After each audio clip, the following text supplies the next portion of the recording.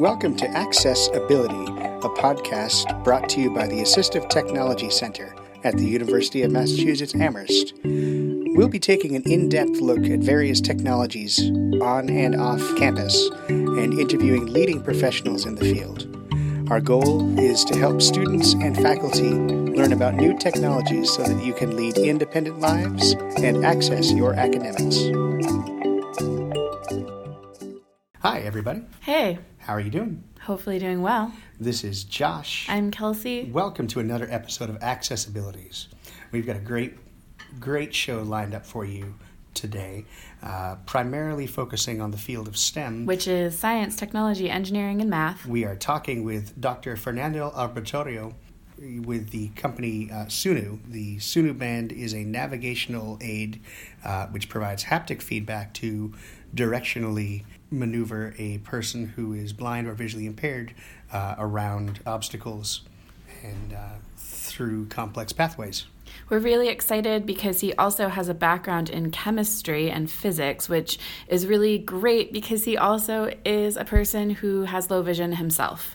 Which is very rare in the chemistry field. So it's very good to be able to pick his brain on a whole range of subjects. We are very excited about presenting this interview to you. And if you ever need to contact us, you can email us at atc@umass.edu or contact us on Twitter or Facebook or Instagram at UMassATC.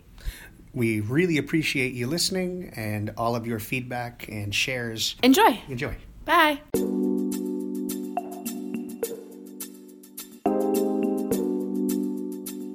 Hey everyone.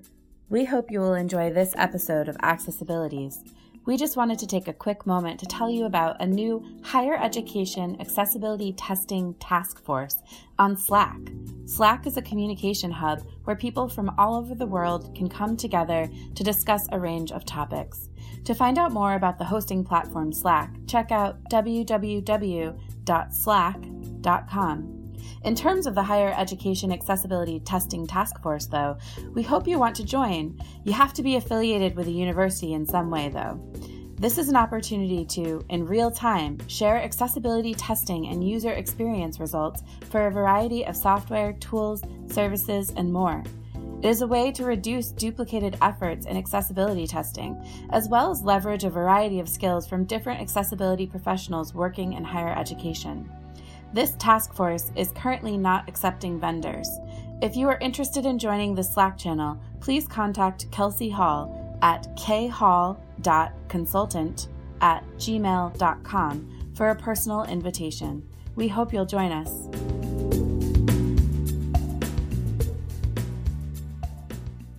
Thanks, everybody who's tuned in to this and all episodes of Accessibilities. Welcome back again. We have another awesome episode lined up for you. We're talking with Dr. Fernando Albertorio.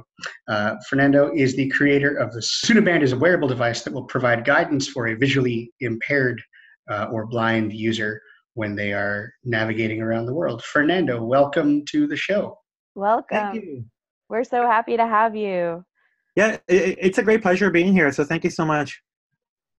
And also, just for any of our listeners, Fernando, you're local. We're based in Massachusetts, and I'm not sure if we've had New England people, but not another Massachusetts person. So no, this is a first. Yeah. So oh, that's great. We're excited to have Massachusetts representing. You're based out of Boston, right? That's right. So I'm based in the Boston area. Actually, just out of Somerville. Oh, great. Awesome. So We're extra excited to have you as a local. Great. Thank you. That's great. So getting started, if you could give us some background on yourself, Fernando, your technical background, your education, how did you get into this field? Who are you? Well, I was born in Puerto Rico, and I was born with albinism. So since birth, I'm legally blind, low vision. With albinism, you have the lack of pigment in the eye. So I also have nystagmus and light sensitivity to go along with my low vision. Since an early age, I've always been interested in science. It's probably because of my dad. Actually, it's most likely because of my dad, who loves technology. He loves gadgets and always had a very passion for science, very passionate about science. So I got that from my dad early on. And education-wise, I learned from an early on, back in the 80s, and I'm going to date myself here. When my mom and I went to get aids for low vision, we were given a flashlight and a magnifying glass. Oh, wow. And pretty much told, here you go. Good luck. Oh, wow. That's some low-tech assistive technology right there. Yeah, it was. There wasn't much back in the 80s. We learned quickly on that my sight responds really well to magnification, so that's great, and that was a plus. But I also learned from my mom how to advocate for myself, and to find situations and find creative solutions to situations. Another important lesson I learned is how to teach others about my condition, about my vision. And that actually helped me a lot throughout my early education and throughout high school.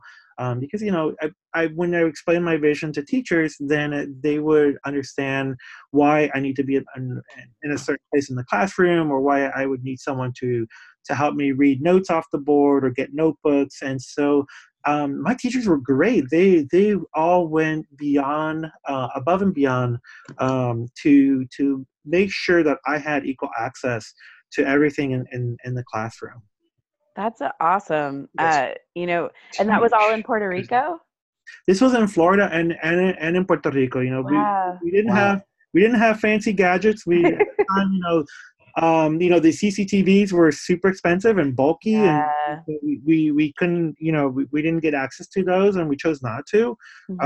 We relied on, my best tool was a handheld, is still a handheld magnifier that I can get for $25, and it works brilliantly for me. It works great. And then later on in my education, when I went to university, then I got the bioptic eyeglasses. Oh. Wow, that's so interesting. I mean, we speak so much with people who are working on like really high tech technology. And I mean, you're going to get into the Sunu band later, which is a little bit more high tech, of course, than the magnifying glass. But it's kind of nice to also hear about people using lower tech solutions, because they're just as valuable and just as viable. You know what I mean? The important lesson that I learned early on is understanding the technology, being open to trying it out, and then understanding that just because you have a gadget, it's not the end-all be-all. You have to learn how to adapt to it, to train with it, to become proficient at it, invest the time into doing that. And sometimes it requires a bit of hacking and, figuring things out on your own.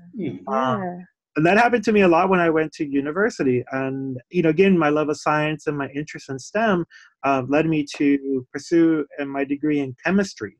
Yeah. And I remember I was just going through the questions, and I was going through your questions. I remember my first few days in my degree program, one of my instructors basically came up to me and suggested, Fernando, you shouldn't be studying chemistry. You should, because of your low vision, I don't think you're going to be able to complete this degree. There's a lot of lab work that's required. She was trying to dissuade me not to study chemistry and to go into something more safe like accounting. Oh my goodness. And was this, and I'm so excited we're talking to you, because at Closing the Gap, we spent some time talking about this and how, especially in STEM and higher education, there tends to be a lot of people, professors, faculty, kind of dissuading people who are blind or low vision, especially in lab components to courses. And I just loved talking to you about it, because I think the big thing was that you were like, nah, that's not going to happen. I'm going to do what I want to do. And it was. Oh, absolutely. Again, I got this from my mom, learn how to advocate for myself. And, later on in life, I learned how to take those attitudes and turn them into opportunities. And my opportunity was to be the best student in that lab. I actually graduated with honors in chemistry in my degree, and I completed all my lab work and my coursework in 4 years. And taking that experience, throughout, I did have to put in the hard work, and there was a lot of hard work in there. And again, I had to use tools, I had to adapt to situations, and I had to work safely in the lab. And and I had to develop a lot of skills, hand-eye coordination to be able to do the lab work and get the good grades and complete the courses. So there is a lot of hard work involved. Yeah. It's not just I'm going to do this, but you have to be open to trying new things, and you have to be open to those new experiences and taking those attitudes and turning them into opportunities. I completed my bachelor's in chemistry, and then I went and did a PhD in chemistry as well at Texas A&M. And from there, I went to Harvard to do my postdoctorate degree in physics. And Wow. Wow. so I've had a very interesting career in science. I've contributed to many fields of science. I had a very productive time as a scientist, published a lot of articles in that field. And I also was a teacher. So I taught the actual lab courses, and that was fun. And I taught Yeah. various courses throughout my academic career. So kind of going back to, when you were speaking to this woman, this faculty member who was like, maybe you should be an accountant. You're talking about you changed some of the attitudes and perceptions into opportunities, and you have a lot of control over your own perceptions and your own ability to kind of change your thoughts around a particular person or situation. How did you translate that to a faculty member like that who was just like, your vision is going to impede your ability to complete this? Like, how did you kind of work with that person, and what was the end result for that? It's something that you have to do. I mean, throughout life, you're going to find people who will have different attitudes, and especially when you're low vision, sometimes it could be an invisible disability, so people may not even know. They may not even have all the information, and this is why I guess naturally being an educator myself, I like to teach people about my condition, about albinism, about my low vision. So I find that as an opportunity to also teach them. They in turn develop more empathy. Yeah. And when they see me thriving in the lab, they saw me thriving in my courses, they saw me putting in the extra work to be able to do all that's required within a lab course and excel compared to my peers, then they would naturally get interested. Right. Those instructors who were naturally drawn and more interested, to this day I have really great relationship with them. But it's something that I found in my career, even after leaving my bachelor's and finishing my bachelor's, in all the steps of my career, I would always find a boss or a supervisor who would question, whether or not, I would, should I be working in the lab? It's natural, I guess, given what they know, and given that it's a place where it's not the most accessible place in the world. You do have a component of danger and with the chemicals or with equipment in the laboratory, and with expensive equipment that you have to deal with. And so then I basically every time would take that and turn it into an opportunity, turn that into a conversation where we're both getting empathy for each other and understanding that you do have to do the work. You have to show up and show that you can do it. This is such a critical conversation. Just, listening to you speak about your experience and also speak about it in a positive way, because I think in life, as you're kind of saying, you have to do this regardless. Like, it's all trial and error. And I really just like how you're kind of framing it. I think it's really helpful. And I hope that we do get STEM faculty listening to this, because one of the things that we've run into just at every university we visit or see is and outside of STEM as well, is just the idea that if I haven't experienced it, I can't imagine it. And people spend so much time trying to imagine it. And it's really hard to imagine the experience of someone that you don't experience and who you aren't. So it's really interesting to hear you kind of talk about it in like a trial and error, and you just have to show up and do it. I think that's so true. People just have to put those biases aside and be willing to do the work, both sides.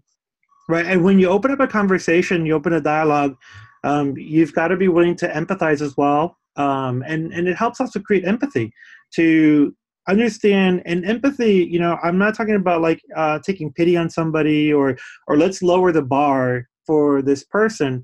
What I'm talking about is just trying to gain a bit more understanding what it's like to work in their shoes. Right. And then even though they have to hack solutions, they have to work around that problem a little bit differently, to hold that bar, to hold that person accountable just like everyone else. Right. Absolutely. Definitely. And that's how we also get so many unique, I will prepare myself to transition to the Sunu band, but I just want to talk to you about STEM all day. But, that's how we get really unique and interesting like changes and concepts and growth in different fields is when you have people who maybe don't meet the traditional what people anticipate as to be like a traditional person studying chemistry. When you get someone with, you know, like physical diversity, neurodiversity, whatever it might be, they bring something new to the table, and then you get these really interesting creations or new ways to go about things. And I just think that's so invaluable. That's where the excitement comes in, especially for the Yeah. experimental sciences and STEM. I mean, that's where the magic happens, I think, in you know, different ways of thinking, different approaches. You know, since leaving academia and transitioning onto the world of technology and startups, I still have kind of kept in touch with that area by either volunteering for organizations that do provide STEM opportunities for children who are blind or visually impaired, Yeah. as well as through the makerspace that I'm a co-founder and involved in here in the city of Somerville. We have a makerspace, and you know, I've done projects with the Perkins School for the Blind for their robotics weekend, and you know, hosting activities for blind and low vision kids to get exposed to, you know, the makerspace environment and have an opportunity to create and make. That's so neat. I love it. So key. I'm actually familiar with your work in that area. I'm affiliated with the Carroll Center for the Blind, and so I've heard of what you've been doing through some contacts there. Yeah, I wish I could do more. I just wish to have the more time to do that type of work, and we're getting there. But it's important to be able to create these opportunities and to make them inclusive for everyone. Absolutely. Sure. I'd like to return to something that you briefly mentioned, and that's the fact that you taught all of these courses. You taught all of these labs that you were a student in. And I'm curious, one, did you yourself as a teacher have blind students or visually impaired students who came to you, looking to get into the STEM field? And then also, how do you feel that learning things non-visually allowed you to then give a unique experience to your students that you were then turning around and teaching these labs to? Yeah, so interestingly enough, throughout my academic career, teaching career, I haven't had a student who is visually impaired in my lab. But then again, we have students with different abilities and different talents. And so then using that approach, my approach to when I'm doing certain type of lab work, to engage in my different senses. For instance, obviously a sense of smell is important in the lab, not just for safety, but also for sometimes understanding when a chemical process is happening. The sense of, maybe you could use obviously the sense of touch, but sometimes things get hot, knowing that a certain chemical reaction is taking place and knowing where you are in your lab experiment. So engaging the other senses as well, along with the sense of sight, is very important. And then using some of those tools that I learned in order to make something work for me, has translated sometimes into helping students with different abilities in the lab. Some people, there's a lot of hand-eye coordination. There's a lot of, technique that goes into doing the work and not just in the academic lab environment, but also in the research lab. And so I've learned a lot of how to translate that so that it's helpful for other people. That's great.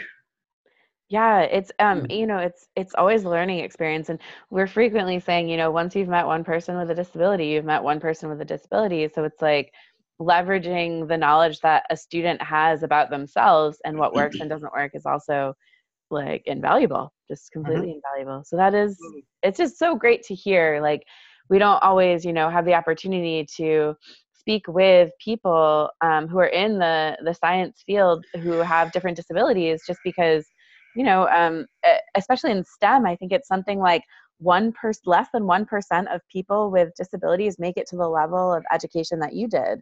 And we need more diversity in STEM. I totally agree. We need much more diversity.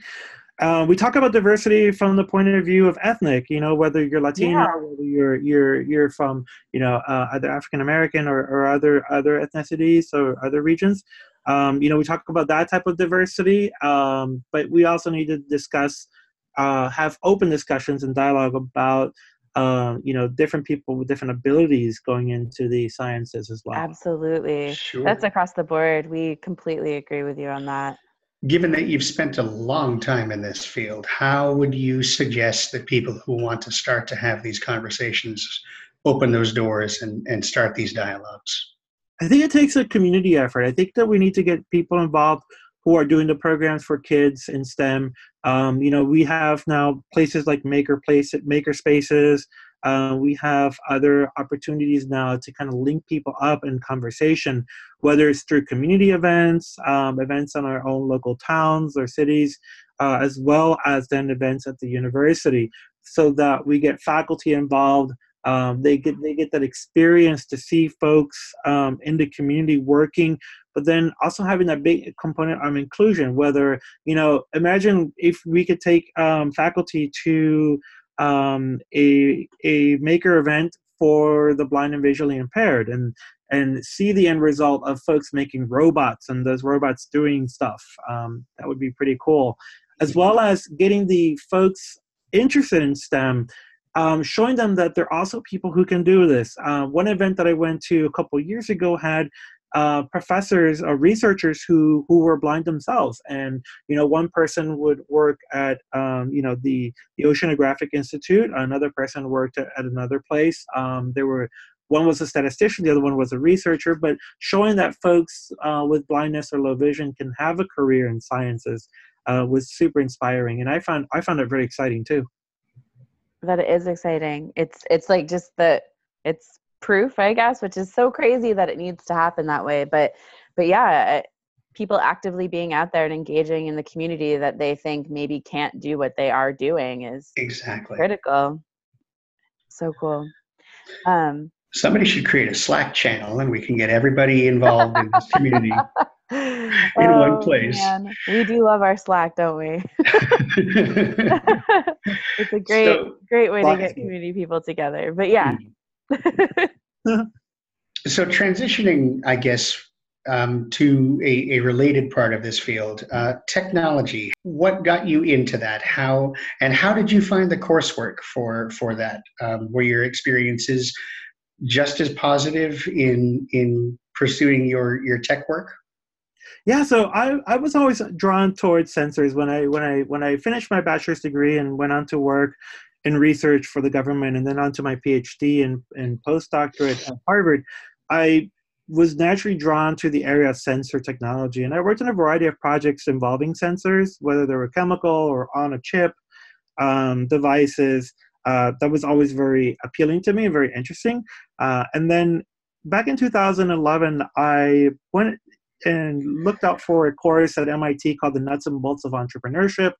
I went and through a friend of mine, went into that workshop, came out thinking, wow, I'm much more of an entrepreneur than I am a scientist, actually, because I like to see the natural immediate application of what I create in the hands of people, in the hands of users.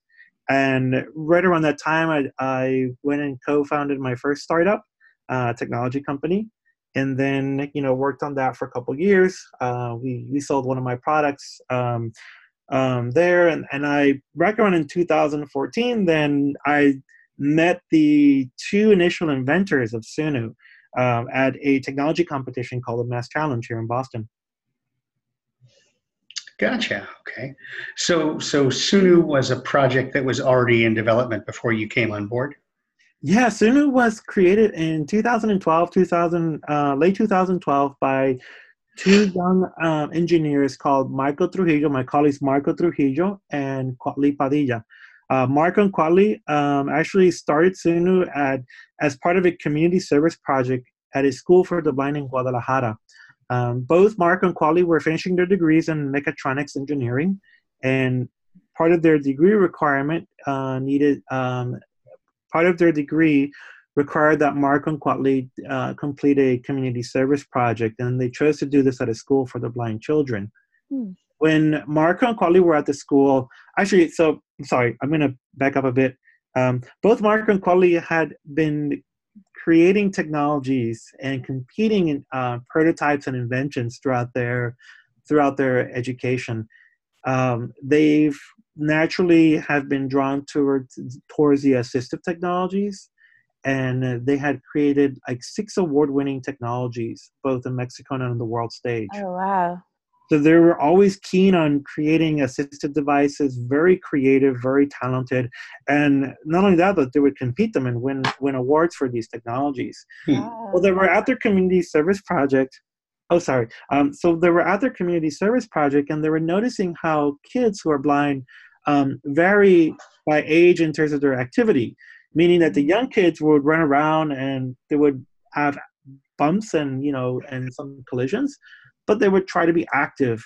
And yet the older ones were much more sedentary. And one of the things that they learned is that, as you get more accidents, a person loses their confidence, and then that gradually leads to less activity. And they were also very curious about how orientation and mobility happened. How's that provided through instruction and training? Mm-hmm. And observing these two things, Marco and Quali decided to bring one of the early prototypes of the Sunu band to the school, just to see what kids would think about it and how they would engage with it. And that actually caught everyone by surprise, because the kids in the school were using it to solve makeshift mazes. They were using it in play, and they were asking to use it in their O&M lesson. So every Thursday they would go to their O&M lesson, and even though it was hard and difficult for the kids, they would always look forward to that Thursday lesson. And so then the teacher, their O&M instructor, would actually bring this prototype, this device with sonar and batteries and a wire with the vibrating motors, obviously, and they would bring it to the lesson and have kids try it out. And they noticed immediately some changes. Well, that caught the attention of the parents, the teachers, everyone at the school. And they asked Marco and Quali to create more of these devices, even crowdfunded the first development. Wow. Wow, that's amazing. That's so cool.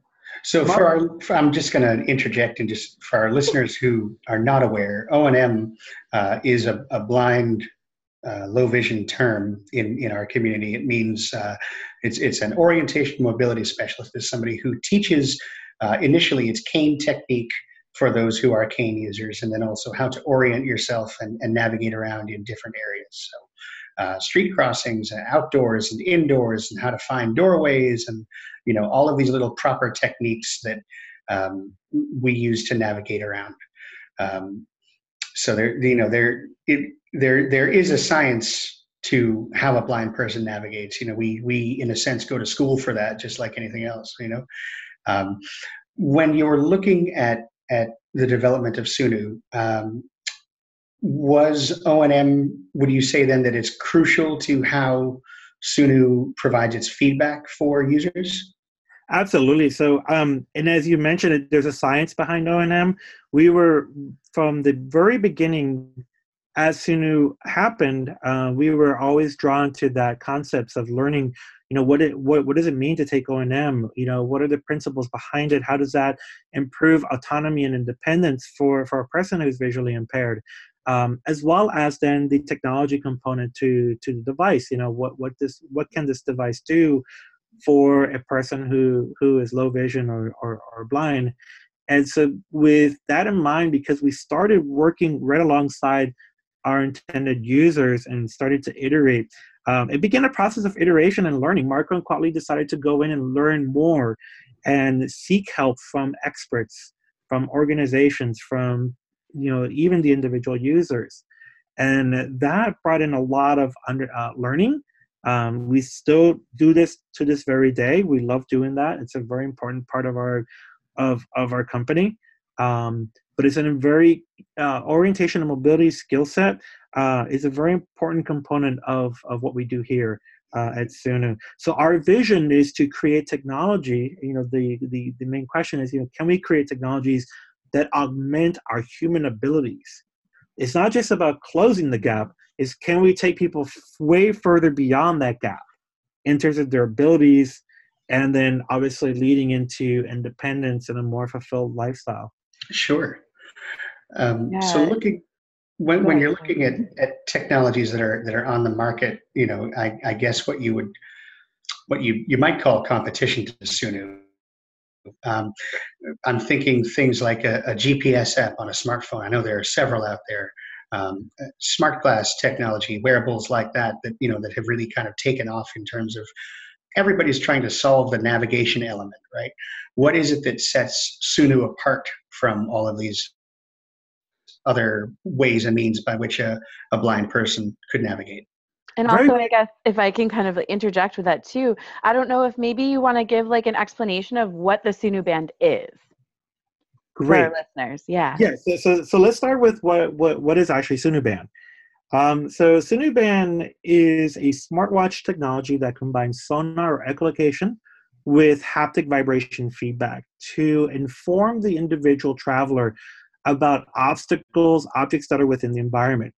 Haptic vibration feedback basically helps guide that person's way around these obstacles and ultimately, number one, reduce accidents or unwanted collisions, augment awareness, obviously, and then empower that person with a sense of independence. The Sunu band acts as a complement, and this is very important. It acts as a complement to the white cane, the guide dog, or a person's residual vision. Like myself, I'm low vision. I don't use a cane, but I use the Sunu band to detect tree branches, obstacles that are above my waist. So these are obstacles that could hit my chest, that could hit my head. With the Sunu band, I'm getting much more awareness about these obstacles even before I bump into them, and I'm able to safely navigate around them. And so, as a person with low vision, it's complementing and enhancing my level of perception. What's different, and going to your question about why are we different? First of all, you can think of Sunu as a human augmentation device. It augments our abilities, but it also then augments and complements the person's orientation and mobility skill set. We're not here to develop a device that requires you to learn additional O&M or any other skills. It's a technology that should fit in with the skill set that you already have and then complement and augment that. Gotcha. Okay. And it's really nondescript too. When I saw it at Closing the Gap, and so everyone listening knows Closing the Gap is a conference that happens that brings together people in the field of education, special education, assistive technology, all of that. And it's in Minnesota, and that's where actually I met Fernando. But the band itself it's really nondescript. It kind of looks like a Fitbit, I guess is the best way to explain it. It's thin and it's like, it hangs out on your wrist, and I tried it on and I was able to kind of move around with it. And it really wasn't anything that looked, well, I liked it because it didn't look quote unquote weird. Right. And a lot of folks, and one thing that we should know is that because the Sunu band can provide value for those who are low vision or for folks who are partially sighted, maybe someone's losing their vision, and as well folks who are completely blind. On one side of the spectrum, we have folks who are dealing with that vision loss, and they're rejecting the traditional aids because they still don't see themselves as completely blind, and yet they are at risk to have accidents, to have bumps, similar to the kids that I mentioned in the story with Marco and Quali. People can become gradually inactive if they keep having bumps and collisions or accidents because it affects your self-confidence. With what we do, with that, you get frustration, you get anxiety, even just getting outside of your house. What Sunu band is doing is it's reducing that frustration and anxiety. It's providing awareness in a way that's discreet for the individual, so they don't feel that they're using a traditional aid for those people who really care about that, but yet they're getting that awareness, they're avoiding those accidents, and they can continue to use it right alongside with their residual eyesight or their low vision and continue doing the things that they like doing. That's amazing. That's amazing. Could you just talk a little bit about the feedback that people receive? Like, what do they experience, like, depending on what's around them and in space? Great question. So the Sunu band, as I mentioned, uses the sonar echolocation. And the echolocation, basically, it's ultrasonic waves that are emitted from a transducer that's on the Sunu band. And those ultrasonic waves detect obstacles or objects in the environment.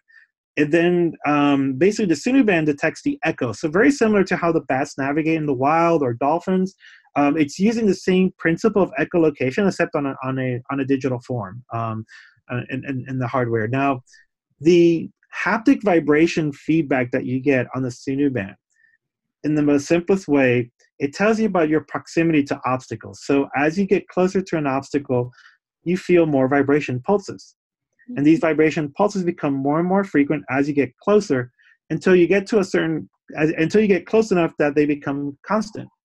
So these vibration pulses are communicating to the user their closeness to the obstacle, but it's relaying information about, I'm getting closer, I can still navigate my way around it, or I've gotten to the point where I'm really close by, then I should stop or interrogate the obstacle and then figure out what I'm going to do next.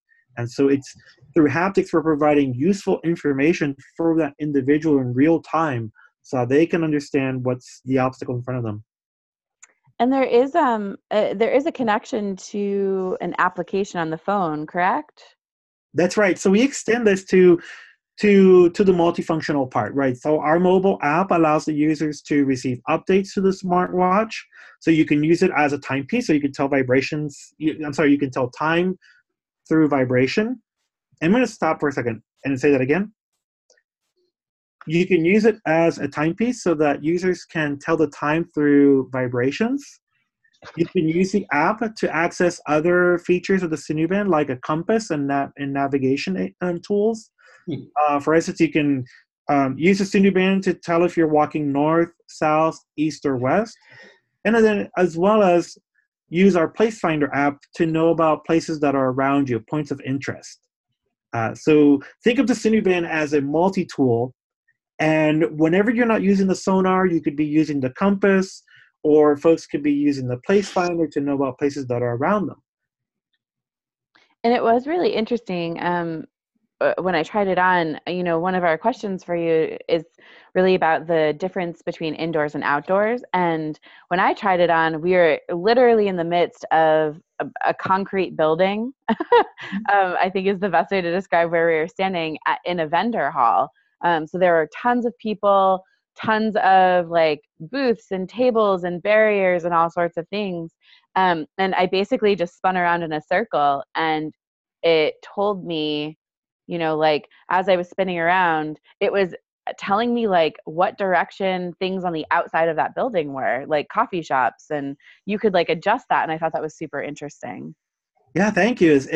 And these our mobile app allows the user to customize. So you can customize all these features and functions on the Cinuband. So you mentioned the indoor and outdoor mode.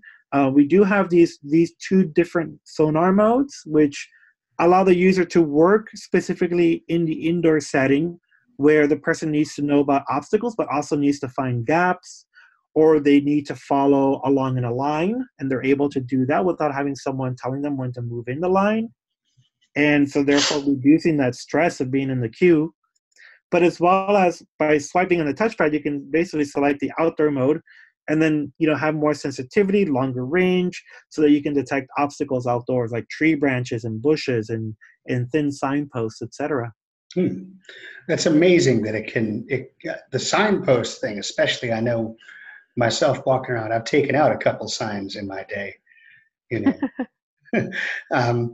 When you're discussing this method of navigation, are there any parts of navigating that either have taken users a while to adapt to, or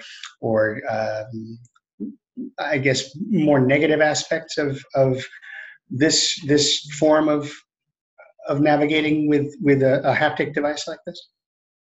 So, and that's a great question. And again, I go back to when I was growing up, when, learning that technology tools, just because I have a tool doesn't mean that everything is magically resolved. You have to put in some work and effort into learning it, into mastering it. With the Cinuband, it's no different. But we supplement that with training and guides that are prepared by experts and O&M. We're partnered with World Access for the Blind, and Daniel Kish, president of World Access for the Blind, and preparing our online tutorials around mobility and around how to use the Cinuband in different scenarios. It takes practice, but our device has been found to be quite intuitive within comparison to other devices that are out in the market. But that said, it takes practice, it takes effort, and identifying those scenarios where the Cinuband could be very helpful for an individual. Again, we're complementing travel with the white cane and the guide dog, but in certain scenarios where you're like in a line at a coffee shop or at the airport, and you need to know when to move up in the line, sometimes your guide dog may take you around the line and take you out of Sure. the queue inadvertently. He's doing his job. The dog is perfectly doing their job. But then with the Cinuband, you can work with the Cinuband in that scenario, learn how to use it to know how to move in that line and reduce that anxiety and stress in that moment. And so people I've utilized it. They explored in different scenarios, whether indoors or outdoors. We're always collecting feedback and user stories and learning from our community. We're right now in 50 different countries. It's really exciting. So we're getting a lot of feedback, a lot of interesting stories, and which are super helpful for us and as we continue developing the technology.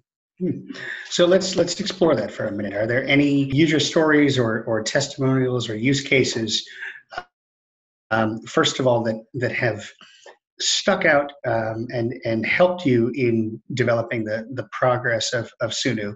And then secondly, any use cases that were completely new to you, and you're kind of seeing Sunu used in an area where you may not have thought that it could be used. Sure, absolutely. So, and the use cases that we got a lot of learning from, even early on in our pilots, we did a lot of pilot testing when we were developing Sunu with institutions like Perkins School for the Blind here in Watertown. We also worked with the National Federation of the Blind in Baltimore. So we got a lot of learnings and use cases from those pilots, and we learned about the scenario of the queue of indoor navigation when you're trailing somebody, or you're in a line, or you're inside a guide. So that helped us develop and improve our indoor mode.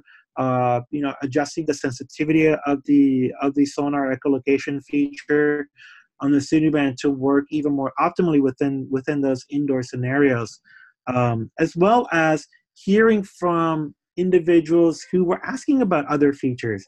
Could I have a compass? I mean, sometimes I have trouble knowing if I'm walking north or if I'm walking in the right direction. And so having our ear in the community, we're able to then get back this information, this feedback, these questions, and then turn them into actual applications that we go out and we test, and we gain more feedback and we iterate. And so our Compass, our Place Finder app have come through those user interactions, through those user stories, engaging our community and hearing back from them about what they need and what they would like to see in their navigation. We learn a lot about echolocators as well, people with advanced orientation and mobility skills, how they use echolocation, their human form of echolocation, how they're applying it every day, and then what are the limits to that? For instance, if they're in a crowded place, then applying their echolocation skill becomes difficult because of the noise environment. And then that's where the Cinuband can come in and augment their perception, right? So then they're going to the digital form of echolocation. They're getting their perception, augmenting their awareness there, and working in that environment. And then also surprising things that we've learned is, users wanting to learn more about corners, about edges. And we're developing new technology and enhancing our core around echolocation so that users can, know about edges, improve detection of doorways. There's a lot that you can do with echolocation, and it's a very exciting area. If we look at the work from Leslie Kay and the Kay sonar, you could tell about the hardness or different kinds of objects. You can tell between a human and a wall. And so there's a lot more to be gained from echolocation and a lot of opportunity there. That's awesome. That's so interesting. Thank you. I feel like this is like totally not related, but very much related. I feel like there would be some really interesting integrations with virtual reality for something like this. Oh, virtual reality, definitely. I mean, we use augmented reality to provide you navigation. So when you select a place that you're interested from your Place Finder app, let's say you want to go to the Starbucks at the corner, or down the city, you can tap in to receive navigation information, and we're providing that through haptics and vibrations. But it's a form of augmented reality that will then take you turn by turn to that final destination. Yeah, I think about like also integrating, virtual reality games and things like at our on our campus we have a digital media lab that also has a virtual reality room or space that people can come and experience it. And it would be really neat to kind of think about the use of echolocation, but also haptics in terms of virtual reality experiences, whether it has to do with experiencing another place or preparing to enter a new space or location and kind of working through some of those barriers ahead of time, like almost like a preparation, but also from a completely different side of things, but like experiencing gaming through haptics and echolocation. And that's an exciting area that you mentioned about gaming. Making more games accessible for blind Yeah. and low vision people. Mm. We're definitely, the sky's the limit here when it comes to Cineband, because it's a smartwatch. You can add more applications to the technology. You want to keep an eye out for that. We're always developing. We're always doing our research and development into haptics, again, into VR or AI, and how we can provide more information to the individual about the environment. But whether it's for navigation, mobility, or for gaming, we definitely have an amazing platform that we can build upon. When a user is navigating with Suno, so like for instance, I'm the type of user who I like to go through a route maybe once or twice, get a feel for if I'm outside what the cross streets are, all of that kind of stuff, and then from that point, just kind of once I've got the route down, using a GPS app or something that will give me that information, then I kind of go it alone without any guided assistance. Do you find that people receive that same type of feedback to where they can map out a route and then phase Suno out? Or do you find that people, once they start navigating with Suno, they just build that into what they do on a daily basis? Well, we're hearing very interesting stories from our users, and a lot of our users of the Cineband express it as an extension of their senses. And what's interesting about this is that as a person is utilizing the Cineband, sometimes, as an extension like of your hearing or your residual or your other senses, it's working in combination with what you already have. And then, maybe you're using this, maybe they're using the Cineband in a particular scenario, walking down a sidewalk, and they know exactly when they need to pay attention to the device so that they can respond to, say, an obstacle that was placed in the way of the sidewalk, like during trash day.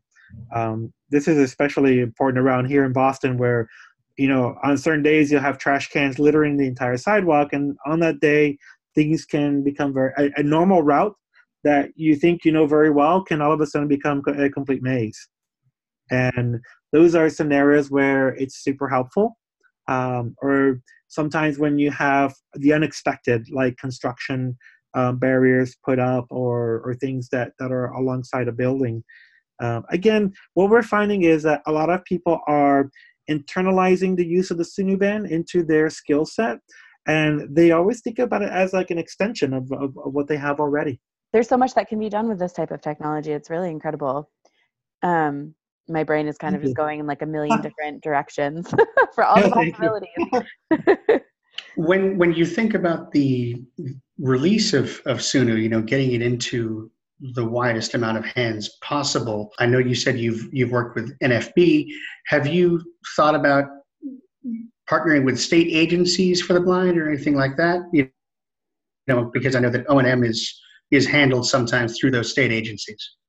Yeah, so we're partnered with a few with state agencies around the country, and we're always building up our partnerships. So we love to work with state agencies, or whether also with programs, Department of Education, also the Veterans Affairs, with their blind and low vision clinics as well.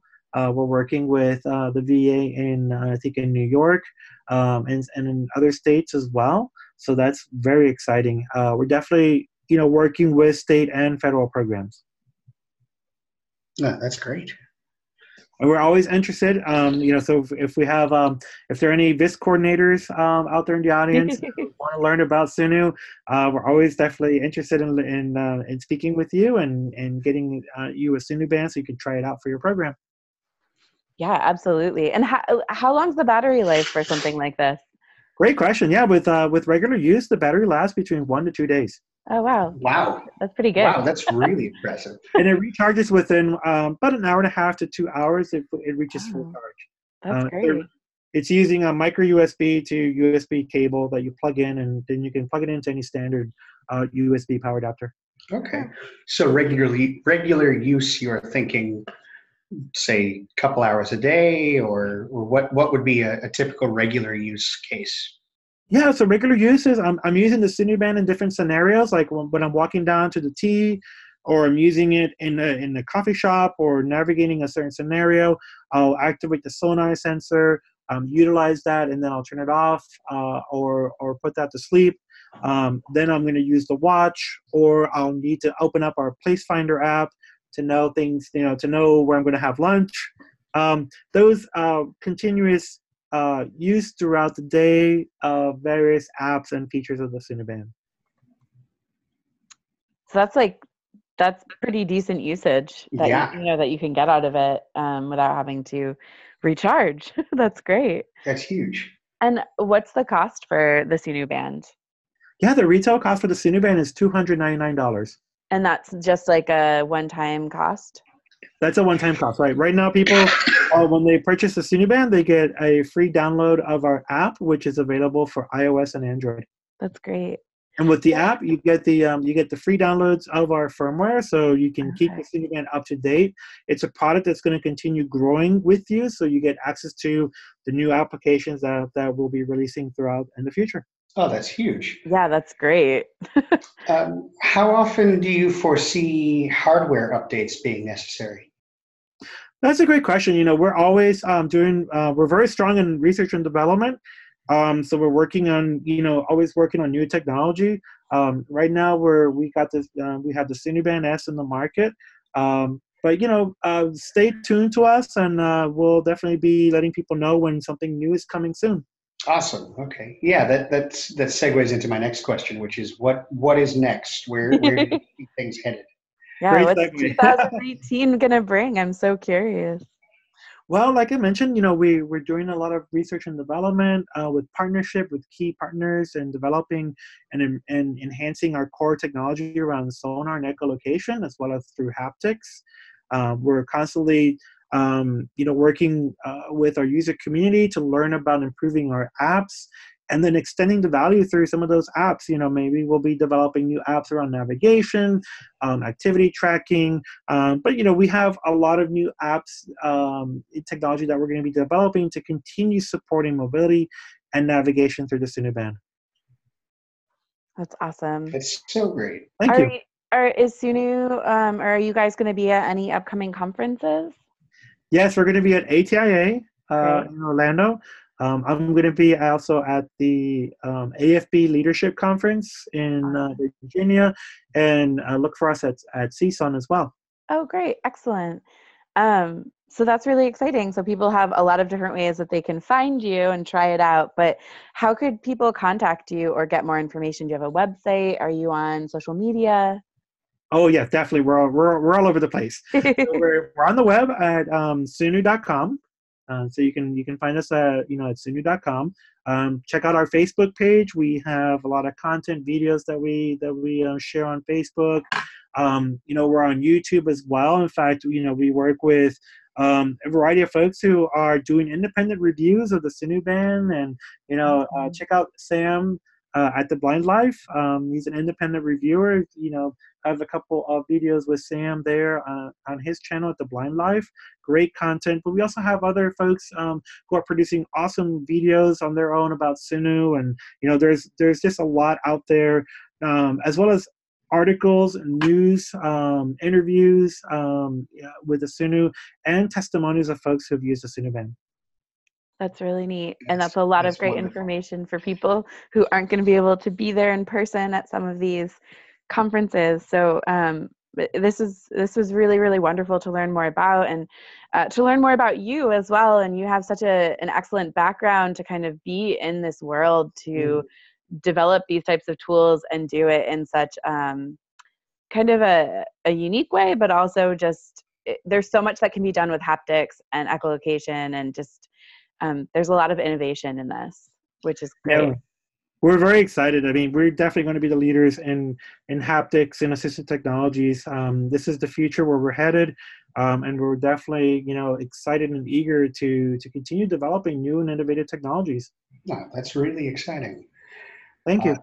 I can't wait to see what comes next.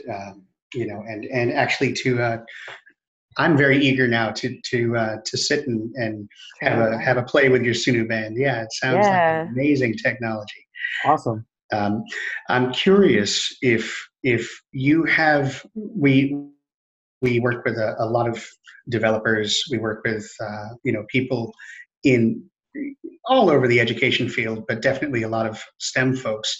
I'm wondering, either developers or folks in more the academia side, do you have any advice for those folks in terms of building an inclusive world and approaching things with true accessibility in mind?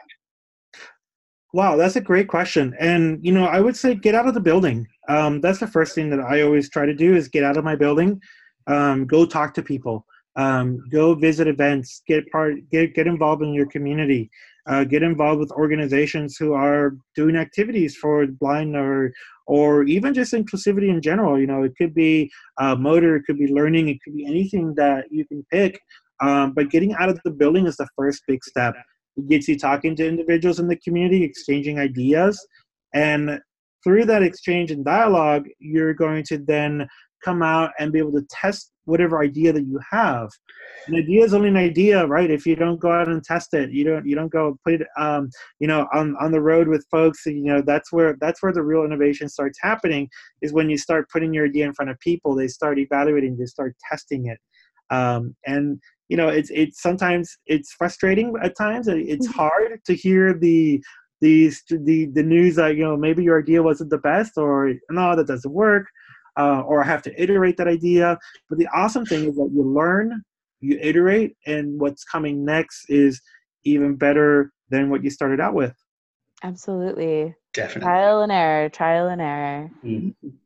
We so appreciate all of your time and the work that you're doing, your insight, your experiences. Thank you for sharing your expertise and your feedback and all the knowledge that you've gained over the years.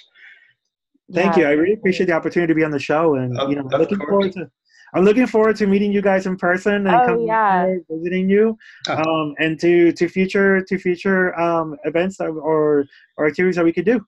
Definitely. Excellent. Definitely. We appreciate you having you on the show. This could have gone on for another 4 hours. This was so great. Thank you. Yeah, it really was. So we will be in touch, and we will definitely see you soon, and we can't wait to see what's next for you guys. Oh, thank you so much. Yeah, we look forward to it. And again, please keep in touch. Let me know how it can be helpful to you guys. I'm definitely looking forward to a visit and meeting you in person, and just exploring the possibilities. Sure. Always. Thank you, Fernando. Thank you so much, Fernando. We hope you have a great day, and we appreciate you coming on Accessibilities. Cheers. Thank you.